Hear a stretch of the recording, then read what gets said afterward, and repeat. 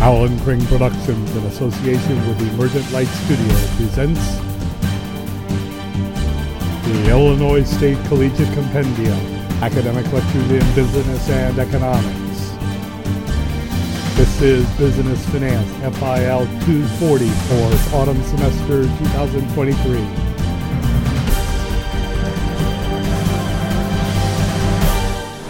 Today, financial statements and the beginnings of ratio analysis. Before I do that, as part of our continuing obligation to get you folks involved in the RSOs here on campus, I'm bringing in one of our business fraternities, one of the fine ones that we have here, and I'm going to give them time to promote. Your rush is tomorrow night, so this is a short pull. This one's a good one. This one's one that embraces a lot of different majors, and they are willing to overlook your flaws as long as you're not a mass murderer or something like that. They get a little fussy when I bring people like that to them. But anyway, take it away, good friends. Hey everyone, I'm Louise. Okay, here we go. The topic today is grim accounting, and I'm going to do a couple of to finish up chapter 3 that mostly just to help you mostly just to help you with some of the homework in chapter 3 if you get stalled in the weeds on it. It's not really hard accounting, it's mostly just puzzles arithmetic, and which is sort of one of the big dominating things in accounting. So don't take it too seriously. And on an exam or a quiz, I won't beat you to death with accounting principles and all that. Just basically, you can get the homework done. I'm sure you'll be fine on the quiz. Not that I'm going to give you a quiz on Wednesday, but I am going to give you a quiz on Wednesday. It's a surprise quiz, so I would encourage you to be surprised by it. Now we look at the numbers for a few minutes here just to make ourselves happy. And, just starting out, is this a bull day or a bear day? Bull. Bull. Yeah, you're still not getting that bull in there. Yes, that's a bull day. Now, I can't see worth a darn. Okay, a bull day, it's a fairly strong one. You notice the classic pattern. The Dow, the ginormous lumbering giants of the earth, up 0.25%. The S&P 500 up 0.2%, and the NASDAQ rip snorting up 1.14%. Again, the smaller the companies, the more volatile, the more reactive they are to economic news, good or bad. And the news today is actually fairly good. Mainly it's about the picture on inflation and the growth rate of the economy. The growth rate of the economy was for the last quarter was revised a little downward. The job market is still hot, but it's cooling off, and inflation is sort of actually behaving like it's under control. It's coming under control. Those factors tend to make the markets expect that the Federal Reserve will not jack interest rates up much more. And as long as interest rates stay fairly stable, that's a good news for the economy, and so investors are willing to put blood into the equities game. And that's what you're seeing here to some extent. You notice that crude oil, it looks to me like it's got a resistance at 89 or 88 a barrel. And it's tried to make runs at it, but it doesn't quite want to break through it. So we are fairly stable. Gasoline prices, as I had mentioned last week, we have a lot of gasoline and distillates in the supply line. So you're not going to see gas prices jump much over the next couple of weeks, even though the price of oil is up over what it was a month ago, thanks to the Russians and the Saudis agreeing to cut production. As I said, no one is expecting that production cut to last very long anyway. So we got that. Now over here, here's some fun. The gold bugs were getting a little excited there today, but they calmed down by the end of the day. So gold was quiet. Silver, up a little bit. Now here's one that's important. Bond. The bond yields were up 3 basis points, which means the prices were down. Prices would be down because investors are getting out of bonds. Well, where are they putting the money that they get out of selling bonds? Well, there it is. They're putting it into equities. That's a positive sign. Bonds are a safe haven. Equities are risky open waters, and the investors are willing to get their ships out of the safe haven of bonds and put that money into the open seas. That's good news. There's positive sentiment. However, if you look at the S&P 500 volume for the day versus the average, we still have weak volume. The big dogs are still wait and see on it. See how the average day over the last year, the volume was about 3.8 billion shares. Today, the volume was only 2.3 billion, 2.1 billion. So that's indication that there's still a lot of reserve holding in cash right now just to see what happens next. Now, let me move over here a little bit. Where the hell? Oh, back here. Now, coming back over here, one last pointer to make. I'll look at the markets here in a minute, but the foreign markets. But notice Europe, the euro, and the pound sterling both appreciated against the dollar today. That is mostly the result of that same thing with interest rates. U.S. interest rates don't look like they're going to go up anymore. Interest rates are the price of money. So if the price of U.S. dollars is not going up, then other currencies which have higher interest rates expected will strengthen against the dollar. And so we see it. The euro strengthened, the British pound strengthened, and the yen strengthened. It looks like the yen fell. That's because the yen is quoted backwards, because yen are such a tiny fraction of a dollar that we have to quote them backwards so that we're not working in super decimals and all that. But all three of the major currencies, they appreciated against the dollar because U.S. interest rates aren't expected to go up much more, but the interest rates in other countries are. So their currencies are going to get stronger against the dollar. I'll keep saying that, and then I'll formally introduce it later in the course. London, it started out bullish, but you notice the bulls lost their steam. London didn't go into negative territory, but it sure did kind of fizzle out from the initial bull run there. And the Nikkei, it was just grouchy all day. Grouchy, it wasn't anything major. I mean, it finished down less than 0.5%, so it's just the Japanese were in a bad mood about something or other. Now, let me take you over and do a couple of companies here for you. Let me do Colgate-Palmolive just to start this off. CL. Very modest beta, safe. Less than half of the volatility on an average day. The returns had half the volatility of the world portfolio. That's a very safe stock. PE ratio indicates somewhat overvalued. And the earnings per share is $1.79. In other words, net income divided by the number of shares outstanding was $1.79.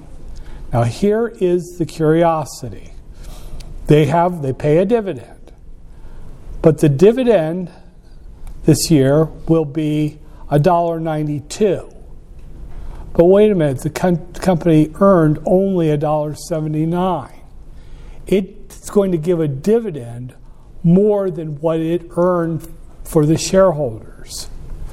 That's unusual that a company would actually, it took in $1.79 a share, and it's going to give back to the shareholders $1.92 of that. Now that's strange. In other words, they're going to actually have to dip into their retained earnings to pay the dividend. Why would a company ever do that? Why would it pay a dividend more than what the company earned for the shareholders? And that's for you. I'm asking you, what would drive a company to do something that's silly? That's silly. Or is it intentional? Let's start with this. Yeah, go ahead. It's a brand that's loyal to its investors, so it can drive more people to invest in it. That's kind of it. It's a little more specific, but I kind of like the way you said that. I guess. Here's the thing is, okay, let's say you're my son. I know. Yeah, I left when you were young, and I missed you so much. I know, right? I mean, I tried to contact you, but your mother said if I came anywhere near you, she was going to kill me. And I mean, she was good with guns. God knows that's why I have that limp. But anyway, okay, every year I send you $500 at Christmas. Now, this year I've been in bad shape. I mean, it's just been one of those bad years. You know, the bail I had to pay that one time, and then those debt collectors. I didn't have that much money. But I went and I scraped it together out of savings and all that so I could send you the $500. Why did I send you the $500? It's because you expected it. See, that's one of the big games in stock pricing is investor expectations. So the investors expected that nice fat dividend. And if we had cut the dividend, that would have sent a message to the investors that everything was not all right with the company. Have you ever been, well, you probably haven't. Back in my time, think about this. You got a party. Basically, it's not a party, it's a mosh pit. And, it's gotten out of hand, and, there have been firearms and pharmaceuticals, good combination at a bad party. And there's music, it's grunge, it's grindcore, and then you see the police pulling up. Now, do you keep everything blasting, or do you turn it all down and you open the door? Hi, officer. You turn it down. Yeah, that's the whole point. It's even if there's internal turmoil in a company, just like a family, you all put on a front for the investors. Everything is cool. No need to worry here. And that's why you see companies, they will bust their butts to keep the dividend going strong. That was one of the things that I noticed, and I might have mentioned this before, is there were a couple of times in consulting where I had companies, they had gotten on their feet. They were underway and they were moving forward. And here comes one of those officers' meetings, the executives get together and they look to me and they say, is it time for us to start paying a dividend? Because they hadn't been. They'd been plowing all their earnings back into the company. And there's two answers to that. One is yes, because that's going to increase the confidence, not of the average investor, but of those investors on Wall Street, if we start paying dividend. But the downside of that is once you start paying that dividend, you damn well better keep it going. And it better be as good, and eventually you better start growing that dividend. And if you're not ready to do that, then you should not pay the dividend until you're ready to deal with that expectation that will be put on you by the heavy investors once you do that. And so that's why you will see a company like this. Let me show you another company that's in this situation. I think they're still in this situation. Ford.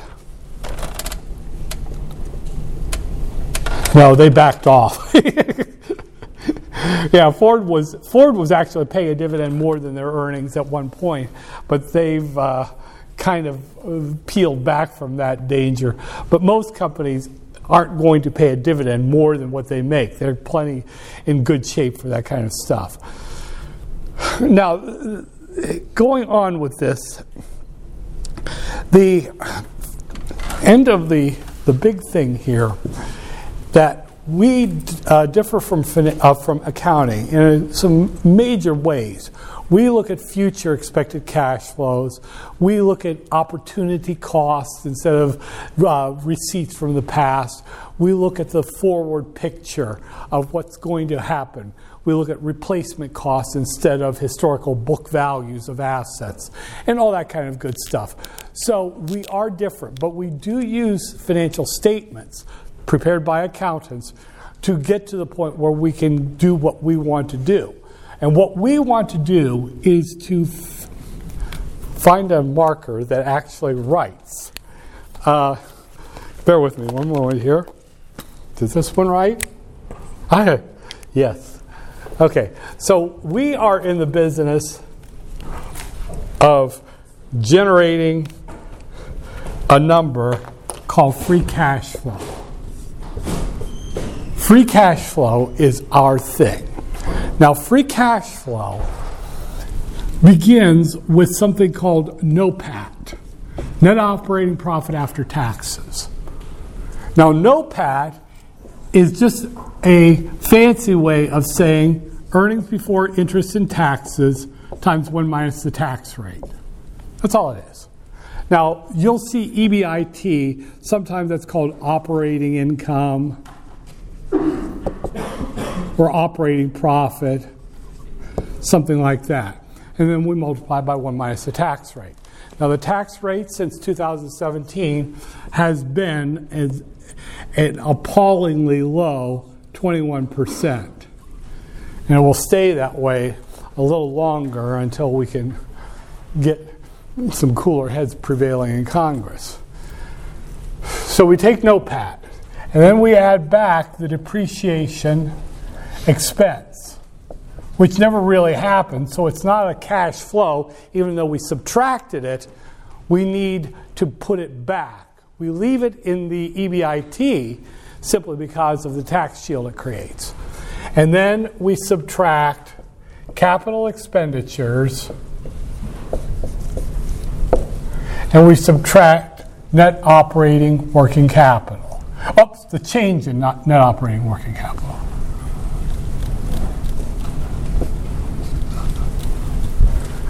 Now, write this down, for God's sake. It's easy points on a quiz or a test. If net operating income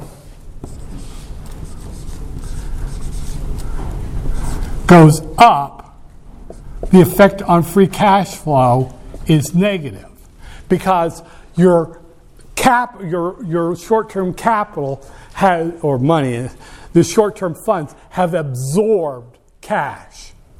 They've absorbed cash. And so it hurts free cash flow. Now, the change in net operating working capital is negative, then that frees up cash. That frees up cash. Just remember that. I mean, I can put a problem that looks really hard. But once you say, oh, all we do is net operating working capital is nothing but current operating assets minus current operating liabilities. Now, there's a difference between operating assets and just plain old assets. I can get into that a little bit, but don't sweat it. On one of my exams or quizzes, I mean, I'm not going to make a big distinction on that one. That's for people way above my pay grade to deal with. But I'm trying to think. See, one of the problems that I told you this on Monday, and I got into the weeds in my short-term financial cash management class, was this ungodly thing with these financial statements these days. They can be all over the place as far as what they report, where they report it, and what they call it when they report it. And it just drives me up a wall. Let me try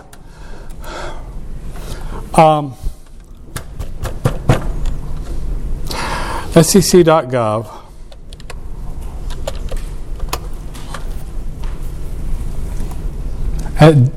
Wow, I missed that one by a mile. SEC.gov, filings, company filing search. Now, let me pull up a company that I'm fairly sure will be reasonably trustworthy. Pfizer. Now, I guarantee you that when I pull up one of these companies, and I like to do this on the fly, so you can see me struggling through it. 10K, they're filing. So you go sec.gov, you drop down menu on filings, company filing search, then you type in the number, the trading symbol. You come over here on the right side, you click on the menu, plus button for the menu of 10K, and there's the 10K, February 23rd, 2023. That means that they have a calendar year, fiscal year. Okay, now you click on the filing button. Don't click on the hyperlink, just click on the filing button. And you'll be taken to a screen, and on the left side, right about in the middle is a blue button, interactive data. And I go through this so that when you listen to this in the podcast, you can actually walk it through yourself that way. Now you go here, you'll get a little yellow accordion drop down on the left side. Right above that, it says View Excel Document. And so we're going to pull up the financials of Pfizer. Enable editing. Okay, I keep doing this because I'm trying to get you into like a best practices way of doing this. Now I'm going to get my income statement. There it is. Now the next thing I want is my... Really? Am I? Oh, okay, consolidated statement of income.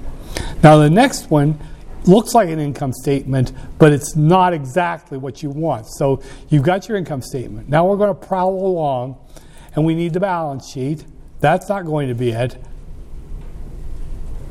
Am I smoking crack or what? No, seriously, noobs, what? Did I miss the balance sheet? Yeah, it's to the right of the comprehensive. That's a statement of comprehensive income. No, it's not. There's my consolidated statement of income. Why don't they just call it an income statement? Okay, that one I don't want. The next one. There it is. See, I knew where it was. I just wanted you to see how difficult it is. Okay. Anyway, now I'm going to scoot that over so that it's next to my income statement, the balance sheet. And one more that I'm going to need is my statement of cash flows. Statement of cash flows. Let me not take up too much time. There it is. And I bring it over here. Statement of income, balance sheet. I'm going to put it over here. And I encourage you to do this, is just get your work environment set up so that the things that you're going to need, the income statement, the balance sheet, and the statement of cash flows, are all near each other. Now the next thing I'm going to do is I'm going to put in my own little worksheet, somewhere sandwich it into these ones, insert, right-click, insert, a worksheet. Now this is going to be my calculation sheet for all of my stuff that I'm going to do. Calculations. Okay, I'm going to make that bigger so you can see it from the back. And here we go. Now this is where I just pull numbers from the other sheets together in ways that I want them. I'm going to look here. I'm going to need operating income. That's income statement. I'm going to need the tax rate. So why don't we just put that in there first? Tax rate. Now that's 21%. Now, if you've seen the book and the problems, you'll see that there's a place. I'm going to put this in. I'm just going to try to get all of the necessary crap in the front end. There's one, cost of capital. Now, where am I getting that? For now, I'm just pulling it out of my butt. Just going to get a number, 10%. Let's say it's 10%. Okay. Now, those are the two numbers that are sort of external numbers that I'm going to need. Everything else is inside. So the first thing I'm going to do is I'm going to get my operating income.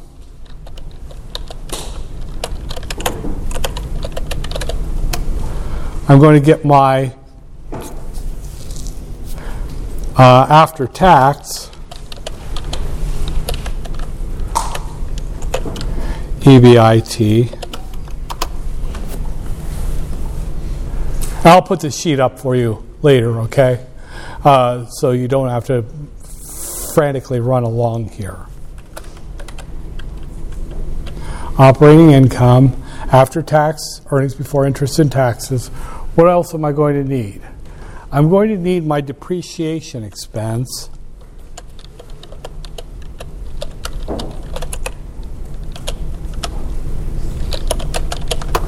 What else am I going to need?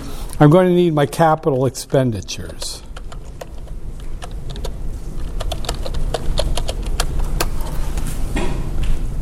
And this one, the change in net operating working capital. This is going to be a side calculation. So, net operating working capital. So to do that, I'm going to need several numbers. I'm going to need the current assets.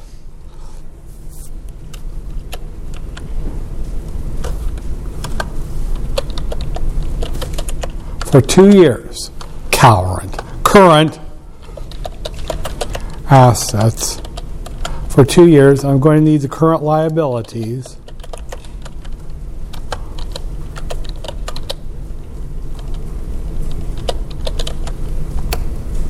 And from those, I'll get the net operating working capital.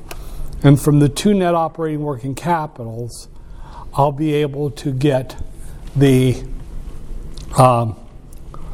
change.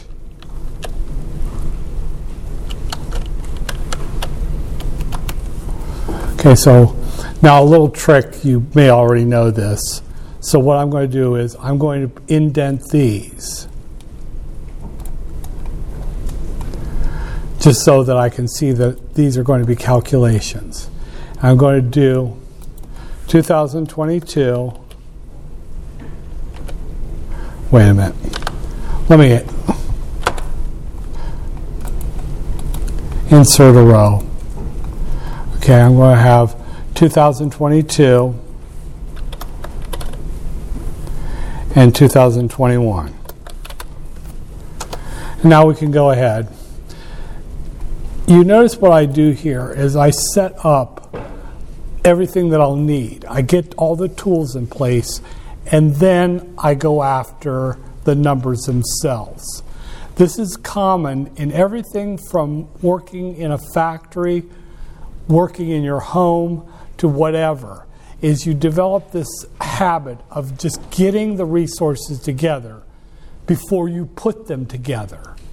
So the operating income for 2022 would be, go over here to the income statement, and where the hell is the operating income? What do they call it? There it is. They call it income from continuing operations before provision benefits for taxes on income. No, that's not it, is it? For God's sake. Income from continuing operations. But that's not it.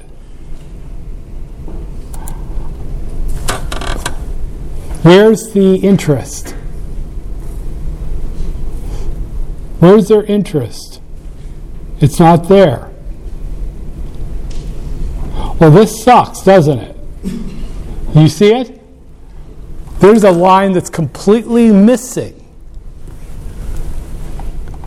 What would they be calling?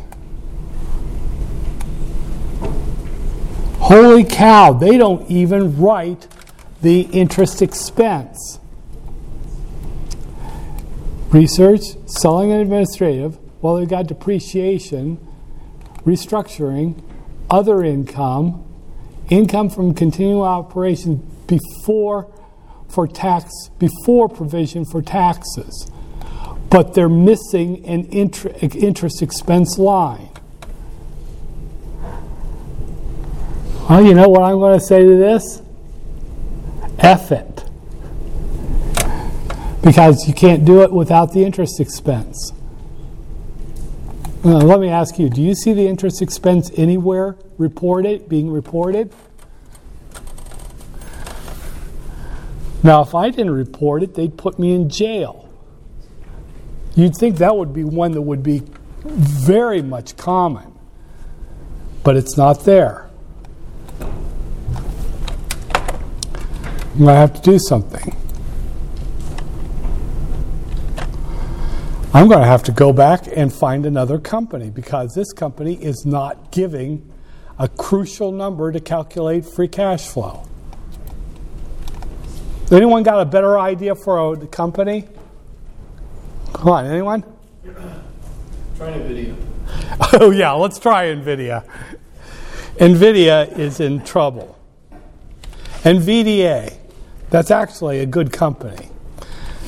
Now, NVIDIA has some pretty nasty rumors stirring about it.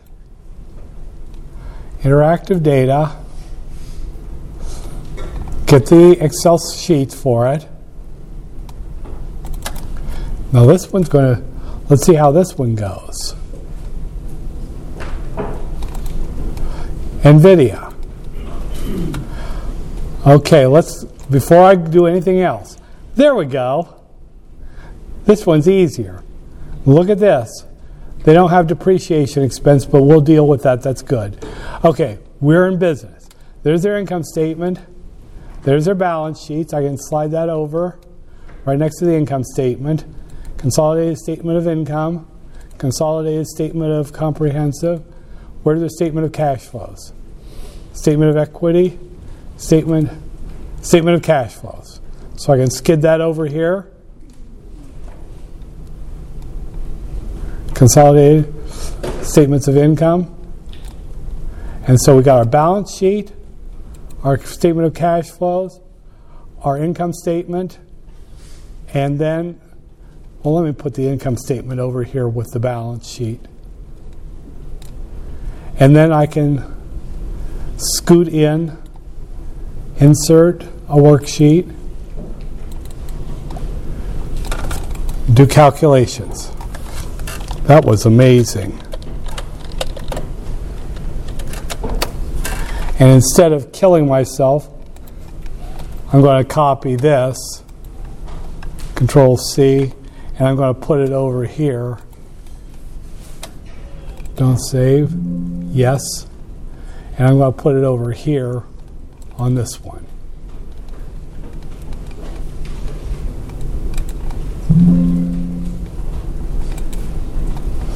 Well, you can kiss my butt. There we go. Now we're back in business. Okay, now let's go. Depreciation, change. Oh, I got to do this over again. Capital expenditures. That's in the wrong place. Okay, yeah, no, everything's fine. Okay. And then we'll just scoot that over like we did before. And now we're back in business. Operating income equals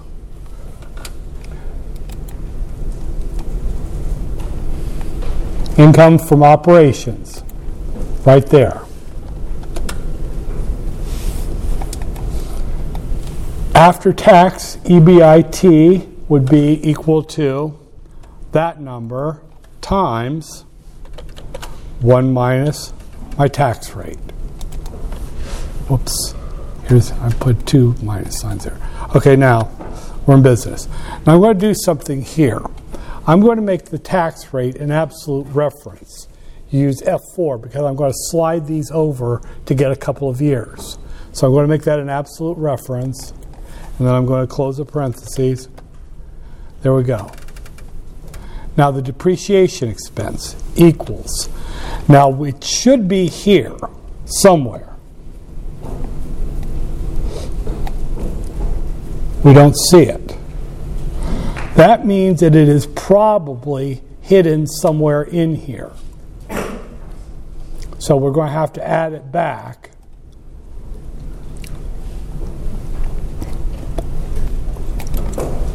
And we can get it from the statement of cash flows. Depreciation and amortization. There. Now, capital expenditures. Now, this is the one, be careful on this one. Because, go over here real quick. We're going to use cash from investing activities. That cash. Well, isn't that interesting? Look at that. Here's something weird. Normally, this will be a negative number. In this case, it's a positive number because they raised a huge amount of money by cashing in some securities that they had. So that was a massive source of cash. Now, normally, and you can do it here, it's not going to hurt to do it here. Calculations. You do this one as an absolute value in case that number there in the statement of cash flows is a negative. Here it's a positive, but you're not going to have that happen hardly ever. Net cash from investing activities. That one. So just put it in absolute value because it's normally a negative. In this case, it's a positive. So, Okay, so change in net operating working capital. Current assets. Go to the balance sheet. And you get your total current assets. Your current liabilities. You go to that same balance sheet and you get your total current liabilities. So the net operating working capital is current assets minus current liabilities. Notice something just real quick here. You notice that their current assets are a lot more than their current liabilities. That's kind of unusual. Usually they're fairly close to each other. Now the change, what we're going to do here is I'm going to scoot these numbers all over.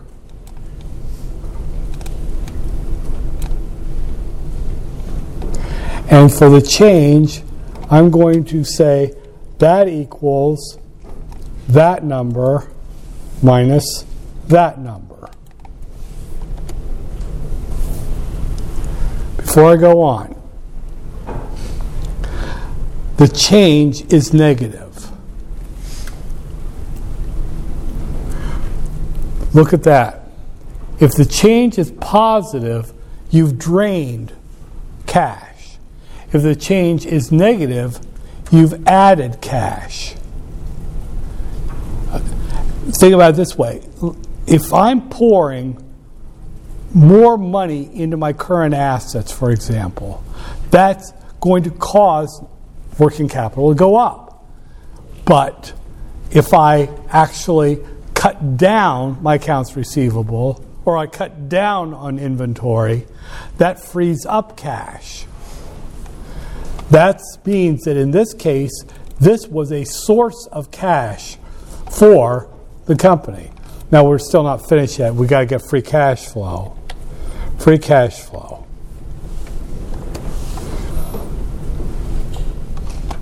And that's, whoops. And now we can do it. Free cash flow, just follow the numbers. Equals NOPAT.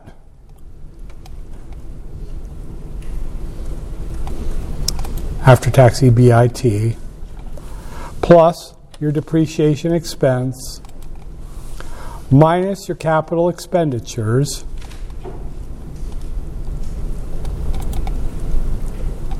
minus your change in net operating working capital.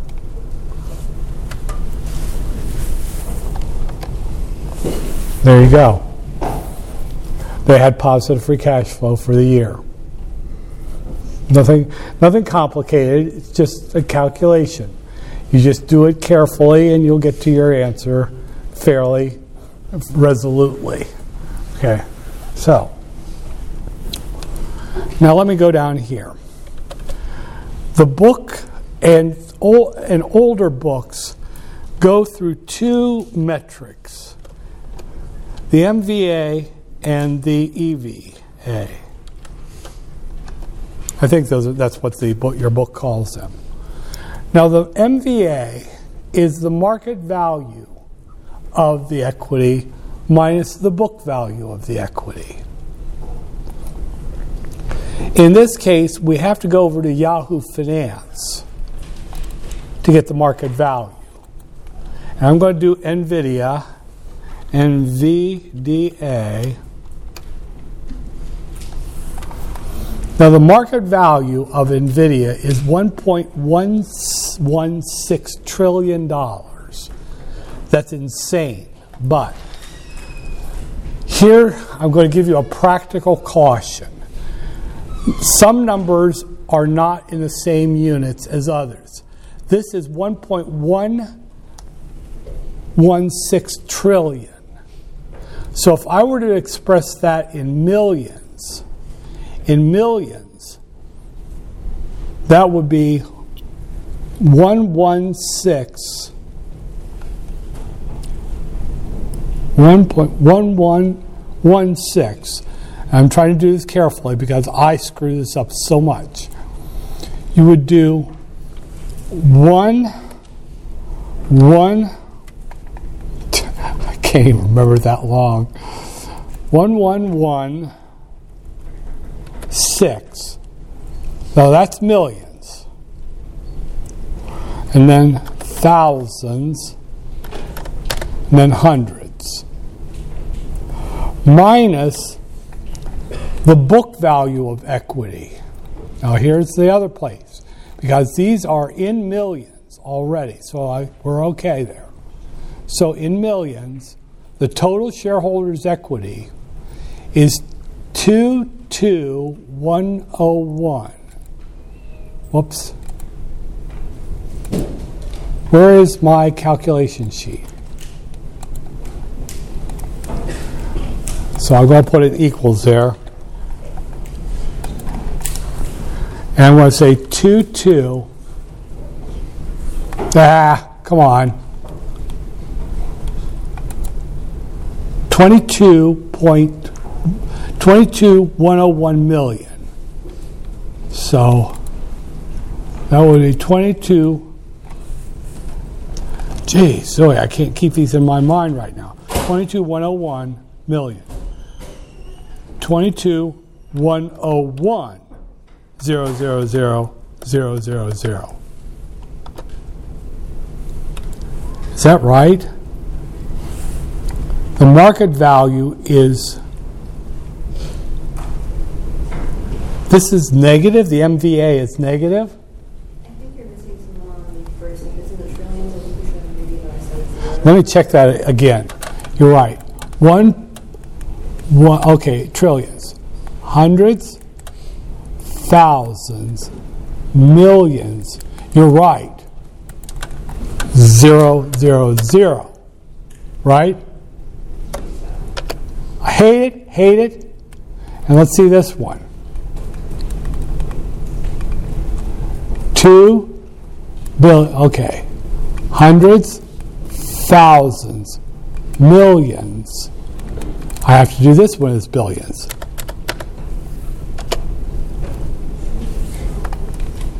God, I hate this. I'm not going to make you do anything this stupid. Okay. And let me go back here to this balance sheet. These were in millions. So that's stating 22,101, 22,101 million.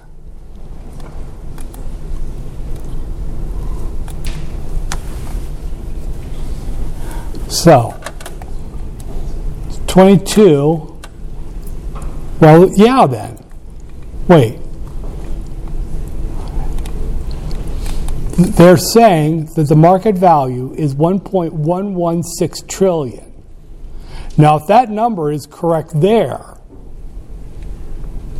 the shareholders' equity is 22 trillion. Is that right? That's in millions. And so that's saying 22 trillion. Am I looking at that right? Someone talk to me here. Because that's saying that NVIDIA is in a catastrophically negative position.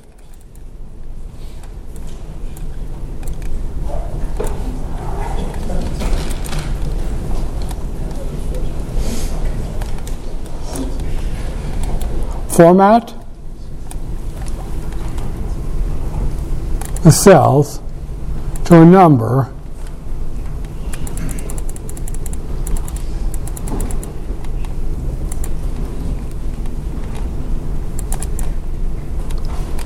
hundreds.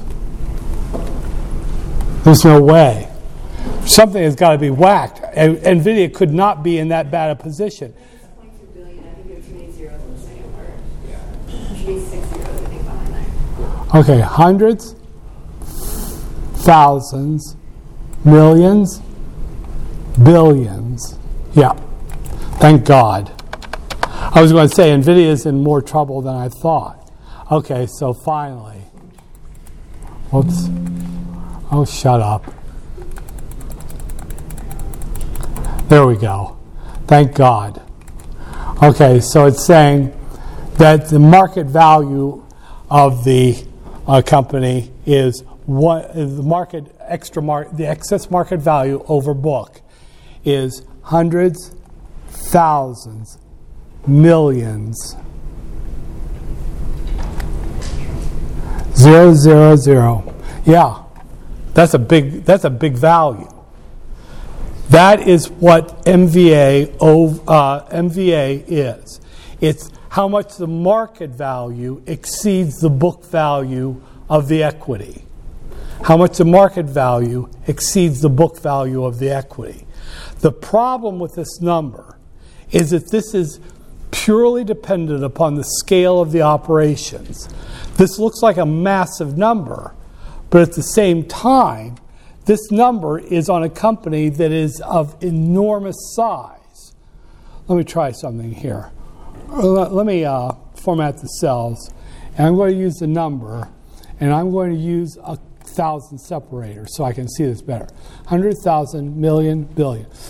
This is saying that this company has a market value over book value of $1 trillion, $1.1 trillion. But how do you compare that to a company that would be of a smaller scale? You couldn't, because each one is dependent upon the size of the numbers in that. That's why we're going to use another number here called book to equity. Market to book. Now this is one that I'll cover more on Wednesday. Market to book takes the market value divided by the book value instead of the market value minus the book value. But anyway, let me do one more here, the EVA. The EVA, you take the NOPAT. So I'm going to say equals NOPAT. Right there. And then we subtract the sum of the equity and the long-term debt times the cost of capital. In other words, what I'm going to do is I'm going to say, go over here to the balance sheet. How much have the shareholders kicked into this company? Now, there are some who would say that you use only the value, the additional paid in capital. Others would say you include the retained earnings. I'm going to use the one that's the total value of the stock of the company. And I'm going to add to that how much money has been put into the company as long-term debt by lenders. So this is the total amount of money both owners and lenders have put in, what I've got in those parentheses. And then I'm going to multiply that by the company's cost of capital, which is averaging 10%.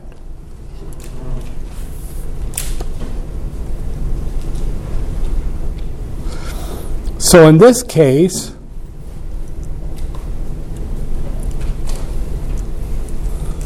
I get about 1.043.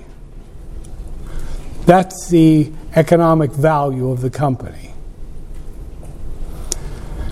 Now let me put all that off to the side here.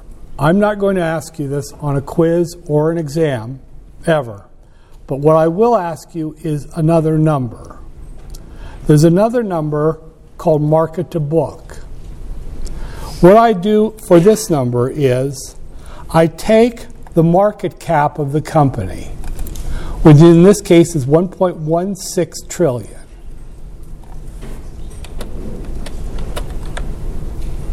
Well, let me put that in millions. 116 million. 1,116 million. And then I'm going to divide that by the total shareholders' equity, which is 2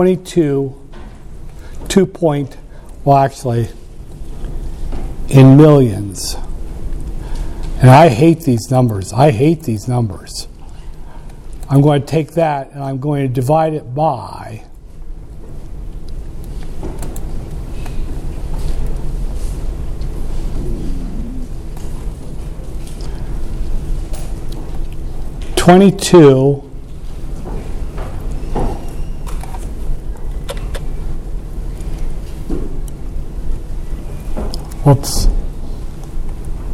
I'm sorry.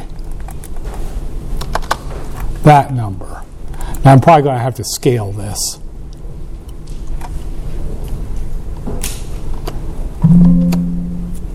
What did I do wrong there? Let me do it again. I'm going to take 1,116,000,000 divided by the consolidated balance sheet, which in this case would be, is that 22 trillion? Is that right? Billions. That's billions, yes. So I'm going to have to actually encapsulate that.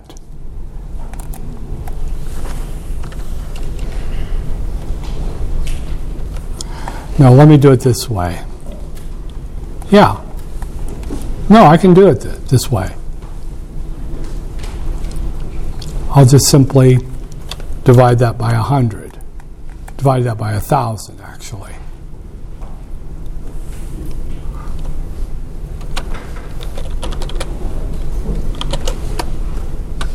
There. Whew. What this number tells you, this is what's most important. This number tells you for every dollar that owners have put in by buying stock or not getting dividends from retained or from in net income, how many dollars has the company turned that into? So if this number is saying, just basically saying, how many dollars did every dollar of ownership money put in become? Again, how many dollars of ownership money did every dollar of owner's money put in become? In this case, every dollar that stockholders put in or didn't get dividends for, that turned into $50.50 of value to them. The market to book is a much better measure because it is not dependent upon the scale of the operations. So in other words, if I came up with a number like market to book was 7.5, that would say that every dollar that investors put in by buying stock or not getting dividends, just letting the company plow dollars back in from net income, that has turned into $7.50. There's not a good way to explain this, and you will see it on Wednesday, and I'll make sure that I get some sensible examples. The problem, then, you see it right here, is that some numbers are in trillions, some are in millions. But overall, let me do one more thing for you real quick. I'm going to pull up one more sheet. Let me save this one. File, save as, financial report, NVDA. Now let me pull up just very quickly one more. No, I don't want Edge, for God's sake. Oh, that was a mistake. I'm trapped. I can't get out of it. Close. Uh-oh. I've made Edge the browser. That's a disaster. Look at a smaller operation. Let's look at one like, for example, very quickly, something that would be modest, that wouldn't be an insane thing. And all I can think of is they're big companies. Oh well, I'll think of one on Wednesday. But for now, this is all you have today. I thank you.